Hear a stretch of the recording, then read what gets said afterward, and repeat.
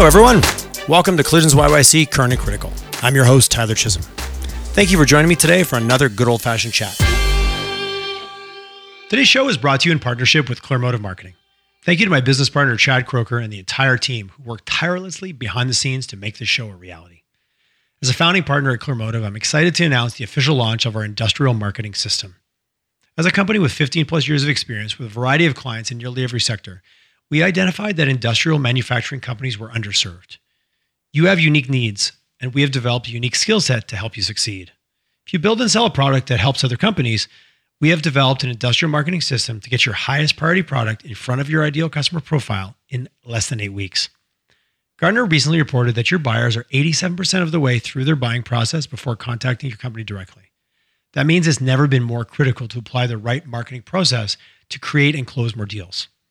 Our 3-stage industrial marketing system helps you shorten your sales cycle by using modern marketing tactics designed specifically for your industry and, more importantly, for the way your clients like to buy. Stop sitting on the sidelines wondering which part of your marketing is working and put a system in place that makes it easy for your most valuable prospects to find you and get excited about your solution to their challenges. To find out more about what Clearmotive's industrial marketing system can do for you, please check us out at www.clearmotive.ca/IMS. Or better yet, open up your email and contact me directly at tyler@clearmotive.ca, Tyler. I'm excited to chat with you and put a plan in place to get your most valuable leads contacting you and not your competitors. Hello and a warm Collisions YYC welcome to Mr. Sean Crump. How are you doing, Sean? Great. Thanks for having me on. Oh, it's an absolute pleasure, Sean. I don't even know how we met. Again, Calgary conspires to bring interesting people onto my show. I feel so very, very fortunate. You're co-founder and head chair and CEO at Included by Design. So let's jump in the elevator and let's take a couple floors. Take as many floors as you like. The building can be as tall as you want. What's Included by Design all about? And then let's kind of unpack the story. Yeah, thanks. So I founded Included by Design. Our main focus is disability inclusion and supporting businesses in kind of furthering their ability to accommodate through a myriad of different things. We've kind of operated in the traditional consulting space for quite some time, but really focused on kind of transitioning ourselves into a product led business to solve the same problems we are through the consulting means. So, offering a digital solution for what we do right now, with working with architects, working with property management businesses, all types of groups that really want to just ensure their doors or their business is open to as many different people, both from a patron side, but also from an employability side. Appreciate that. And just to be percentage of your work that is retrofitting existing establishments versus being, I would assume, the optimal place is at the table for net new builds when it's really, again, by design being thought out that way versus, again, we have a lot of old infrastructure that maybe this wasn't top of mind 30, 40 years ago when it was built. What's the balance? Just curious in terms of your workflow on those things. Yeah, good question. I would say probably a year ago, it was about 80% on a new build focus with about 20% adaptation to existing spaces. As we've kind of launched our first product, we've started focusing on smaller businesses or tenant-based businesses, which has dramatically shifted that. So we're doing a lot of assessments and evaluations on existing space to allow businesses the ability to be populated on our platform, but still, on the major project side, doing about 40% of our time with new build and larger scale existing spaces. Curious, a year ago, that's a very defined period of time. Has anything changed in the world from the perspective of more legislation, people just becoming aware that quote unquote it's the right thing to do? And you and I we're going to unpack that a little bit, the difference between what's a financial right move versus what's just a right move because it's human. Was there anything that happened a year ago, or is just more awareness and just as a business you grew and accessed a new group of customers? Mm-hmm. Yeah, I think our focus changed a little bit more, really wanting to prioritize spaces that already exist and really see the needle move on getting people out of isolation and into their communities. And people living with disabilities, this isn't a COVID-based requirement. This is something that has existed long before the pandemic. The sense of isolation, the inability to engage equally in our communities, and really trying to maximize kind of that narrative and ability to other people to empathize with, the mental challenge that exists from isolation. So we wanted to get a product out there that got people out into their communities, creating the confidence from an employer perspective, but also from the individuals living with disabilities perspective of where they can go, what can meet their needs, and how it can do so, and kind of having the ability to self-identify with those spaces and make sure that their needs are adequately met. I want to say this in the context, I want to make sure this is framed in the context that it's being said. Was COVID a good thing because it's increased more awareness around the realities of isolation and people feeling excluded? And like, again, I'm trying to find every silver lining I can in what was a pretty crappy 2.5 years for a lot of people, and still continues to be. But it certainly feels to me that there's a lot more dialogue going on about the mental health and people feeling isolated that arguably from a physical perspective could go out, but yet we were not allowed to. I don't know. Does it level the playing field, or has it created more empathy that more people kind of get what that might feel like when that maybe wasn't a world that you lived in until the last 2 years? It certainly made the correlation a lot easier. So being able to draw on that empathy when trying to explain, that human side of the importance of, creating space, or, pushing beyond building code minimum and, HR protocols and all of those other aspects that may exist as a barrier to people with disabilities to fully kind of engaging with their spaces. It's easier now to have that conversation with people because the likelihood that they know somebody's struggling with, an isolated or a mental health challenge relative to isolation, or related to, somebody living in isolation. I think it becomes more real when your partner, your spouse, a child, a family member is actually struggling with that issue. When we then relate it to people living with disabilities being isolated, it becomes very real in everybody's reality. Whereas before, we had to kind of start creating examples or really driving a perspective where we don't have to do that anymore, or we have to do that far less because it's so fresh and it's so real in a lot of people's lives today. Well, your ability to be empathetic from a place of, I know what that feels like, versus just intellectualizing something like, oh, that must be terrible. Well, you'd actually know what? I have a kind of a window into what that might be like, which I always, again, I look for every silver lining I can, part of my DNA of like, okay, great, that was all terrible, and we had this shared really crappy experience. How do we bring it together? Curious, just, I've had a lot of guests on the show talking about diversity, equity, and inclusion, often from the position of race, gender, sexual orientation. I haven't had anybody on chatting about the realities of disability, which is something that I feel was on our radar as a society before kind of the DEI wave that's hit us over the last couple of years. And I don't know, I feel like I'm asking a weird question or putting myself in a corner with this, but how is that all balanced out? Has it brought more awareness, or did the awareness shift into another area of like, hey, we still haven't figured out disability and inclusion from the perspective of accessibility. We haven't even got that right, but now we're over here trying to then fix all these other things that need to be fixed.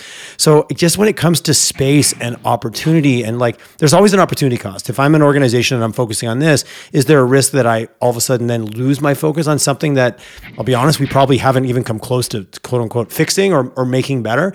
Is there any competition in the space? And that's a weird question, but I hope you understand, hope it makes sense in kind of where I'm coming from in terms of asking it. Yeah, no, I think it's a complex question because it's a complex topic. It's for sure a value because, when looking at DEI,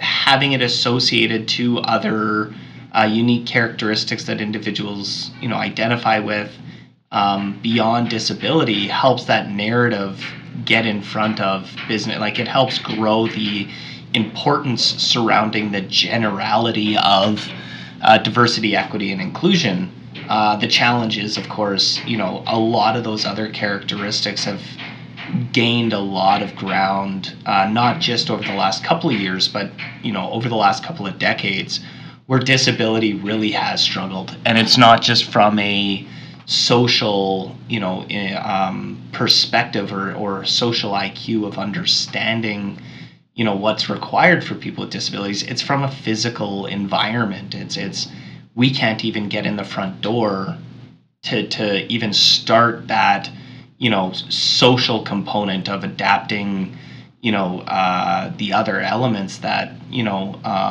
race, religion, gender are working through, and seeing kind of traction made. It's really hard to get that conversation started when we're still working on getting people out of their homes into, a business setting or into a restaurant, when they, there's a built environment barrier, and then there's the social barrier. Even from an education perspective, when you don't have kids with disabilities amongst all the other kids. I mean, let's look back at our, grade 3, grade 4 birthday parties. How many kids with disabilities were there? How many girls did you have there? So again, it's really, we're playing catch up, but it's not new.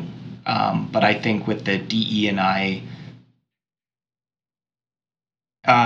increased focus and adoption from businesses and emphasizing the importance of, I think what that's helping us do is interject ourselves into that conversation, and hopefully it expedites the growth that occurs from kind of an overall perspective. I appreciate it. And the intersectionality of like, we're not, these groups all crisscross each other, and they all exist sometimes in a similar, but I really like the perspective of the social side of acceptance and inclusion and feeling belonging.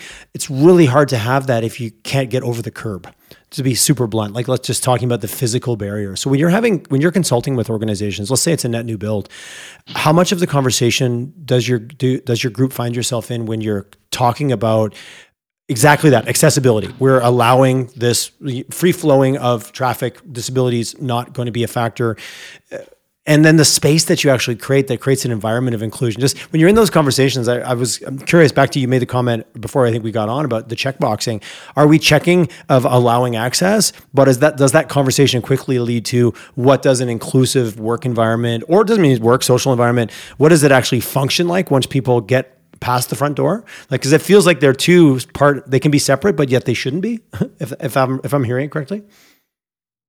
Yeah, I think you can't have disability inclusion without accessibility. You can have an accessible space without it being inclusive or feeling inclusive. The best example I often defer to is accessibility is everybody getting into the dance.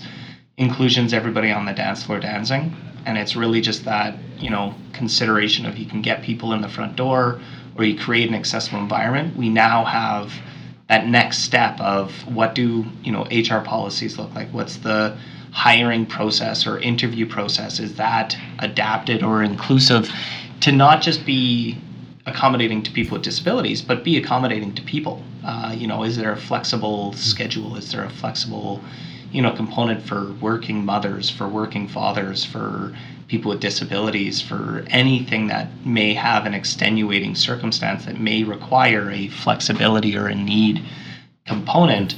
And that's why I often don't like talking about accessible design. I really like referring to it as universal design and making things more universally adapted for people, because again, we see more and more people buried in their cell phone. Well, if we have high contrast and we have, things that would be considered accessible for visual impairment, it actually also helps create safer environments for people that maybe are relying on their peripheral vision to navigate a space, or are maybe kind of involved in something, or if there's children around, who often pay less attention to the environment around them, families with strollers, on and on and on. Everybody kind of finds themselves.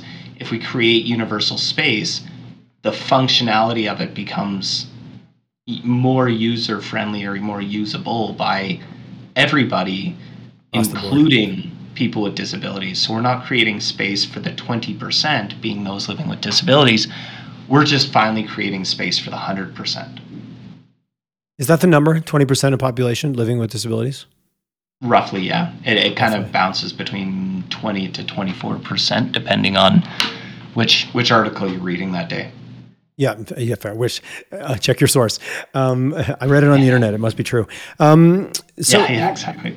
You and I touched about this before we pushed record, and I think it's something that there's quote unquote doing the right thing, because as humans, that's the right thing to do. But businesses are driven by numbers, by spreadsheets, run by accountants and engineers, and not a criticism. But when you look at it from a numbers perspective, 20 to 24% of the population, so that's a significant number of potential customers or potential employees. And I think we can maybe talk about both. You can't turn on the news right now or read an article that doesn't talk about, we have labor gap. We're missing people at every level for every type of job. You shared a statistic with me when we first chatted that blew me away. It was 80% of people with sort of 20 to 24% of the population, 80% of those people are unemployed. Is that like, can you unpack that a little bit for me? That kind of set me back. Like clearly you and I chatted about a month ago and that's still on my mind. I'm like, I gotta find out more what you mean by that. Cause it just seems like a hugely wasted opportunity as a business person. Like, let's put my business hat on here. Yeah, I mean, again, checking where you get information from, it varies, but low 70s to high 70s, 80% is still a staggering number when you think unemployment rate when it's 7%, people are kind of going crazy. That puts it in real context. On the end of that. And that really let's 10x that number and then see how we feel about it. Yeah, exactly, and see how society starts reacting. But it's true. I think that there's a huge opportunity in kind of filling the gap when we're looking at the baby boomers leaving the job market and retiring. Where does that get filled? There's a really quick way of kind of filling that gap, and it's utilizing a population base that really has never been fully integrated into society from an employment perspective and from just kind of a inclusive perspective of participation. And I think if we figured out a way to adapt that, we could see some of those things start getting filled. And is that just, it was easier not to? And again, I'm oversimplifying, broad stroking here. As you talked about, whenever there's extenuating circumstances, I don't know many people that don't have some type of extenuating, as our world becomes more personalized, as from the devices we carry in our pockets that personalize everything to us, to algorithms that give us exactly what we want to see. But that's another thing. But when you think about it from a hiring perspective, it's rare that there isn't some type of extenuating circumstances. And as organizations have this driving need, do you see that this labor gap as enough motivation for organizations? And again, not all of them. There's going to be the leaders and there'll be the laggards for sure, as there always is, that will take that extra effort to find a way to make it work because they kind of don't have any choice. And I appreciate sometimes where the motivation comes from if the result is a more inclusive hiring practice and willing to do what it takes because you need to get labor in. I don't know. I'm trying to look at what might be driving it to. Do you see that as something that can actually move the needle to let those companies that are in the lead take the extra effort required to quote unquote make it work, which at first might be hard, but eventually it'll just become the way they operate? Yeah, I think optimistically that would be the ideal kind of scenario or outcome to what's occurring is you have to become creative in attracting talent. You have to become creative in, work flexibility and all of these other components. And by doing so, maybe you become more versed or more receptive to what would it look like to accommodate somebody with a need that we're not used to supporting. Somebody in a wheelchair, giving them an adjustable desk or, dictation software on their computer. Most adaptations for anybody of any kind of disability are usually under the $500 mark. Oh wow! Okay, so there's no so financial is not the barrier. I think it's the uncertainty, the unknowing, which is the barrier. You don't know how much it's going to cost you. You don't know how much, it's going to strain the process. If you're struggling to hire 10 people, you're going to do what's familiar. You're going to do whatever you can to hire those people as quickly as possible to fill the gaps that exist, by incurring new processes and new ways of doing it. It's a time, it's a learning, it's a, things are comfortable for a reason. So working outside of that comfortability is really where I think the barrier exists. But once you're acclimated to that, I think your possibilities expand greatly. What's the role, like legislation versus companies making their own decisions in terms of what role does legislation and like kind of a forced change play into this, or kind of what you've seen, maybe where you've seen it work and where you see it just as another set of rules that either gets followed or gets minimum standards? Yeah, I think it's classic carrot and stick. If you rely upon the stick wholly, that's all that's going to be viewed. The legislation, when you create a minimum, and that's all that's used is a building minimum, that's all everybody's going to build to or incorporate into their design plan, because that's all they have to do, and that's all that they're expected to do. You look at LEED, for example, and they created a carrot for environmental, and all of a sudden businesses were building or creating to that next level or to that carrot, because there was a reward mechanism or a carrot mechanism to entice businesses to build beyond. And then the carrot actually ended up having to catch up to, or the stick, had to end up catching up to that carrot. And so we saw building code minimums, and now we're in a conversation in net zero. Who would have thought 20 years ago, 30 years ago, that we would be talking about net zero buildings or infrastructure that quickly, and incorporating it, in a timeline that we'll see in our lives. Like that's outstanding. And again, that's a carrot and stick mechanism. And if we look at utilizing the same aspect in looking at kind of built environment design, accessibility, universal design, I think you see that needle move far quicker than just relying on legislation or just relying on businesses like mine to only provide a carrot. I think you need to have both. Legislation in Canada has a ways to go, but thankfully in 2019 we received royal assent for a federal legislation. We're seeing that starting to develop now. More and more provinces are adopting provincial legislation around this. So that's really exciting to see. But, you compare it to the US that has had that type of legislation in place for 30 years. So, oh, wow. We've Okay, got so a long way to go. we're that far behind. 30 years is not a small number.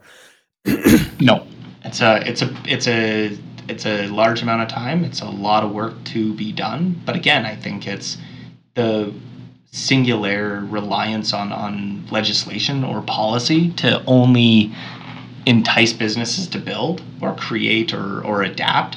It's a great mechanism to create, a FOMO or expedite, a narrative. But if we can actually focus on an ROI or a value that's added to that business by doing, this building to a higher standard or opening their doors to a greater number of the population, what do those metrics look like? What do those numbers start looking like from a business perspective?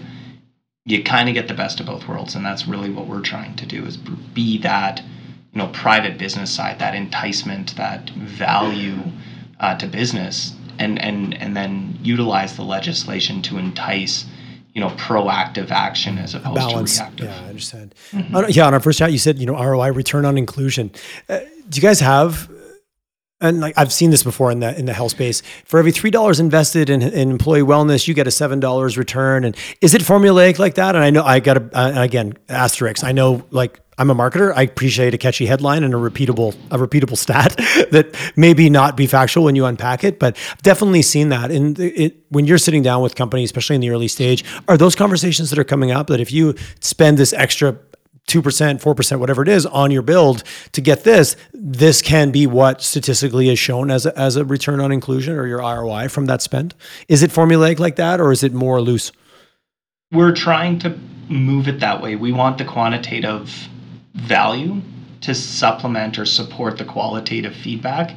Again, it's that social and practical kind of components that we try to balance between, and that's why we're building products and utilizing some technology to help supplement some of the work we do, because we can actually collect more data and drive more formulaic reporting. So we actually provide a disability impact report to our clients on an annual basis from the information we collect. Understanding that adapting a space comes with a financial burden to a business, especially adapting a space that already exists and building beyond kind of those minimum standards. It's not something that a lot of business can do 100% right out of the gate. And by being able to kind of track and showcase the progression of accessibility and the work that businesses are doing on an annual basis, it helps also kind of drive the narrative of, maybe it's not perfect, maybe it's not fully inclusive to everybody today, but look at what it was last year and look at what it is today. It's actually come a long way, and it helps drive that focus away from the negative to the positive. And I feel like there's so much conversation around the not. We really want to try emphasizing the things businesses are doing to drive that in the right direction, and the opportunities that have arisen because of it. How many more people have patronized a restaurant because it put on an automatic door? Did they see an influx of people? Have they seen an increase of social narrative or credibility? Because again, it's not just people living with disabilities it impacts the family members, the friends, the social networks around all of these people, as well as social spending. That's becoming a bigger and bigger aspect. And then again, you kind of move towards the hiring process. Have they adapted their HR policies? Have they taken any kind of training? What's the operational pieces that those businesses have taken on? And can we track that? Can we start showcasing that and create a transparency around it that strengthens the business from the formulaic number side, but also from that social component side as they look at what their pillars of social commitments look like. Is that ever a tricky balance of, you and I joked about this before we got on the air, the balance between the quantity, I guess the nice way to say it is quantitative versus qualitative. The qualitative is the human side, the experiences, the inclusivity, all the things that no one can sit here and listen and go, that's not important, I don't value that. But then there's the hard numbers. And I guess, is there a dichotomy, or it sounds like you're working hard to make the conversation inclusive in itself, that both these things need to be addressed? And yes, it can make financial sense, and it also can make human sense. But does there ever a push-pull kind of in that with people, where you get kind of caught in this either or, which to me, it doesn't feel like it needs to be there at all, but I see where it could slip. Yeah, it's really challenging, because again, you need to offer that pragmatic focus of why, and it is a investment, if you will, for businesses to adapt and adjust to become inclusive for people with disabilities from a client customer perspective and from like an employee hiring perspective. And the social narrative is a huge reason, and I don't want to devolve it from that alone, but that alone as it stands by itself is hard to persuade businesses unless there's government funding or unless there's some kind of income support to allow those businesses to justify the expense or the thing that is required in order to facilitate it. If we can have the conversation from both lenses and really bring in kind of the ROI side of it, it makes it easier. And it's not that businesses or people don't care about the person's side of things. It's facts don't care about feelings. It's that saying that, if you have the numbers, the social piece is just that added value. instead of the only value. And that's really what we're trying to showcase is you can feel good about doing good, and you can also make money while doing it. To me, like, to not talk about that is being a little bit, I don't know, maybe delusional. I love your perspective of yes, we can have both with the right, and clearly what you guys do as a business. So talk to me a little bit about Included by Design, and more importantly, this product I'm checking out, Crucial, that sounds like you've just launched it. Is that correct? Is this fairly new? Yes. So we just announced launching it in December. We've kind of been working through our beta phase for the first quarter of this year. And again, it was a huge shift. We realized that there was a gap in the market, but it was the biggest influence on community inclusion. And that's the businesses that exist in these buildings and spaces that are typically tenants. So by offering kind of our typical consulting services to these smaller businesses, they couldn't afford the work we were doing. They wouldn't be able to incorporate much of the, major renovation side. And what were we drawing on from a value perspective to those businesses? Because again, when you look at the restaurant industry, they've got 15 fires they're trying to put out. Disability inclusion hasn't hit that list yet of those 15 fires. And so how do we make it something that's a value driver for them to kind of populate the importance or prioritize, action on that list of things that they're already trying to facilitate or deal with on a daily basis. And so Crucial was a platform that we found could drive that value, but also allow us to work with smaller businesses while we continue to develop some of the other products we're working on, so that, again, the assessment costs become reasonably affordable, very affordable from that lens. But we can also use that to drive our major project side that we do kind of on the Inclusion by Design side, which is, driving those design plans, working with them on a year-over-year basis instead of just trying to get everything kind of done in a single year. If we can show that tenants value operating in an accessible space and they're willing to put their own dollars into being recognized as an accessible space for the larger buildings and larger property management groups and on and on and on, if they can create or do that from the get-go, how many more tenants are they attracting to their space over competitive spaces? How much value can we actually derive from that side of the conversation as well? So that's kind of our business perspective.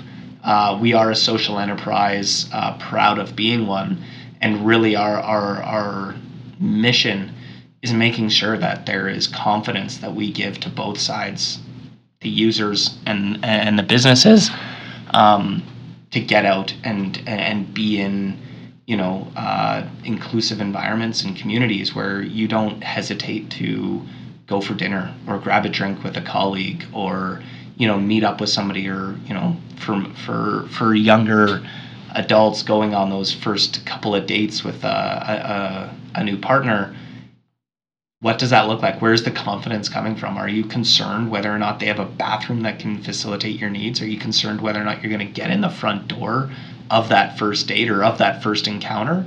A lot of those things. And like first dates don't have enough pressure already, Sean. Exactly. You know what I mean? I haven't been on a first date for a while, but it gives me slight anxiety thinking about it. Yeah, it's been a long time. And we're in a digital world where, it's as quick as a swipe. So you've got this added pressure of the options are endless for people. They're almost too easy to move on to the next. And you have to concern yourself with getting in a front door or going to the washroom or, all of these other weights and pressures of social normality that don't necessarily pertain to people with disabilities trying to live in a world where that's still a gap.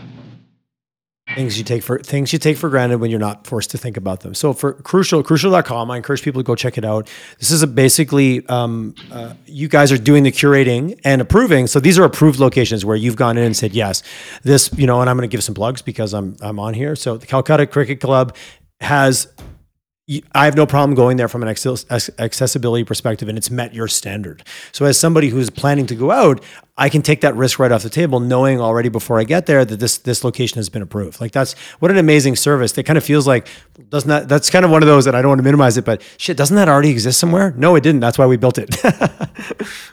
Yeah, and furthermore, we're really transparent about what is there and what isn't. So when you click on more details for Calcutta, you can actually see a list, and it'll show you all the accessibility features. That's that great. Exist. It shows you the features that don't exist. And again, that's not to they're on our platform, so they're obviously meeting a minimum standard of accessibility.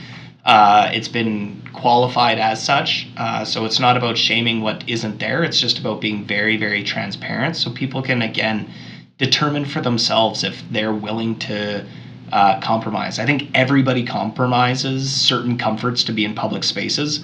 All we're trying to do is level that playing field so people are compromising the same amount as anybody else, and that's disability included. You use the word transparency. I appreciate there's a difference between shaming someone and calling them out versus going, hey, this is what they have and this is what they don't have. I love what you've said so far about this is the journey. And companies, capital expenditures are real. The restaurant industry has been decimated over the last couple of years. I want to support every restaurant just for the fact that they survived and they kind of stayed there for me, the consumer, at the end of the day, right? So how do we support them? So being able to call this out and giving credit to the organizations that have taken that little bit of extra step and clearly made it important. And also as a patron, I also encourage people, you want to reward the restaurant, you want to reward the businesses that are doing the things that align with your values. And, you don't have to be dealing with a disability to still go and support these restaurants that are doing the things in your society that you think are valuable. So I think it makes a lot of sense on a bunch of different levels. We love to signal and we love to throw our weight behind organizations that represent our values somehow, but we don't always know what those are or, what's important to us. So I think it's great that you guys put this spot. And how's the traction? Are people using it? Like, what are some of the numbers? Are you seeing some uptick on this thing? Yeah, it's been amazing. Most businesses that we reach out to and engage with, they're pretty keen to at least get the evaluation or assessment done. It's a 40-minute assessment that one of our people come out and do. If it's through one of our not-for-profits, if they're nominated, we actually waive the fee. Otherwise, it's $250 to have us come in. We provide you with a full report on what is there, what isn't there, how to specifically improve those things. Nice. You give them a bit of an action list as well. That's awesome. Yeah, and it can be used for grants. There is funding out there to improve spaces. So again, to cover some of the costs to making your space accessible, having our report associated to that, showing that you've already done kind of that initial assessment to understand what needs to be done as opposed to just speculating at it really helps kind of drive it a little further forward. So trying to create value, whether you make it on the map or not, was our first focus. Putting the platform together and then driving value beyond just being on a platform. We have a ticket platform on the back end. So should you have any events taking place, a Super Bowl party or a Valentine's Day special or whatever it may be, you as a restaurant or not-for-profit doing an AGM can use the ticketing platform backend. It's different from kind of the Eventbrites and stuff because it allows people to identify their needs. And again, it's not identify their disability, but really identify their needs, whether you're a mom in a stroller and you need access to somewhere to put the stroller, so having a table on kind of a main path of travel, or if you're somebody with a disability and you need, a straw with your water, or you need your food cup before it comes out from the kitchen, or whatever those needs may be, you can identify it before you even arrive. So we're hoping to, again, move from an accessible venue to that inclusive experience, and that your experience is very similar to anyone else's, and it's not a pandering experience once you arrive where they're shuffling things around or trying to do their best to accommodate. They know ahead of time. And then support the staff through training. You're giving them an opportunity to be successful at providing good customer service, which is what they're in the business to do, right? You're kind of setting them up to be successful versus kind of putting them on the spot. There's a balance, and I appreciate the, extenuating circumstances.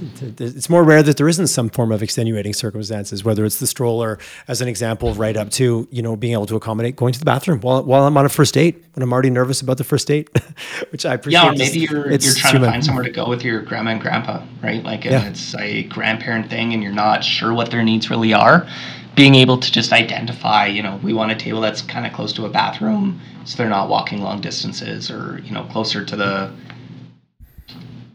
banquet or whatever it might be, closer to the stage, whatever's taking place.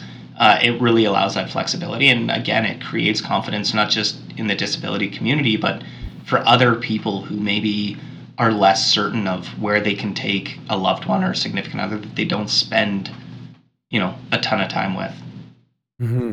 No, I appreciate how human you've made it and how inclusive it becomes when you think about all of the different variables and factors that could come into play that are maybe would be put in a traditional category of like, oh, disability. So I think of it this way. It's a very human experience. And I think that normalization is critical. Sean, thanks so much for coming on the show. One, just giving me a different set of filters and a different way, part of why I do the show, because I always leave going, I never thought about that way. And the opportunity, economically, I think is huge. And to hear what you're doing and the positive impact you're having in our city, and it sounds like it's getting better. So I'm left feeling optimistic, but also knowing that there's a lot of work ahead. Would that be a fair statement? Yes, I actually feel the same way. I think we've seen a lot of things that are positive occur. And I think we'll see a lot more happen a lot quicker because of the ability to associate with other groups, other initiatives, and really kind of move that needle forward. We're all having a human experience, and it's messy at the best of times. Yeah, exactly. Sean, what's the best? Obviously, you're on LinkedIn. You and I've connected there. What's the best way for people to get a hold of you? How would they track you guys down to have a chat?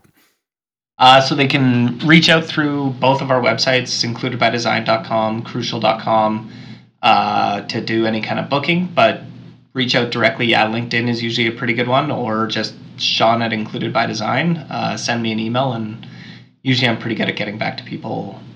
Nice little asterisks. I'm usually pretty good. And yeah, crucial exactly. I like to emphasize that. No, I appreciate the asterisks of a busy inbox. KROOSHL. The only reason I'm spelling because I struggle spelling it, but once you see it, you're like, oh, I get it. But no, well done on everything you're doing, and thanks very much for sharing your story, man. It was really great having you on the show. I really appreciate it. Yeah, thanks for the chat. Always enjoy it, and glad to be here. Absolutely. We will chat again. Thank you, my friend. Awesome. Thanks so much.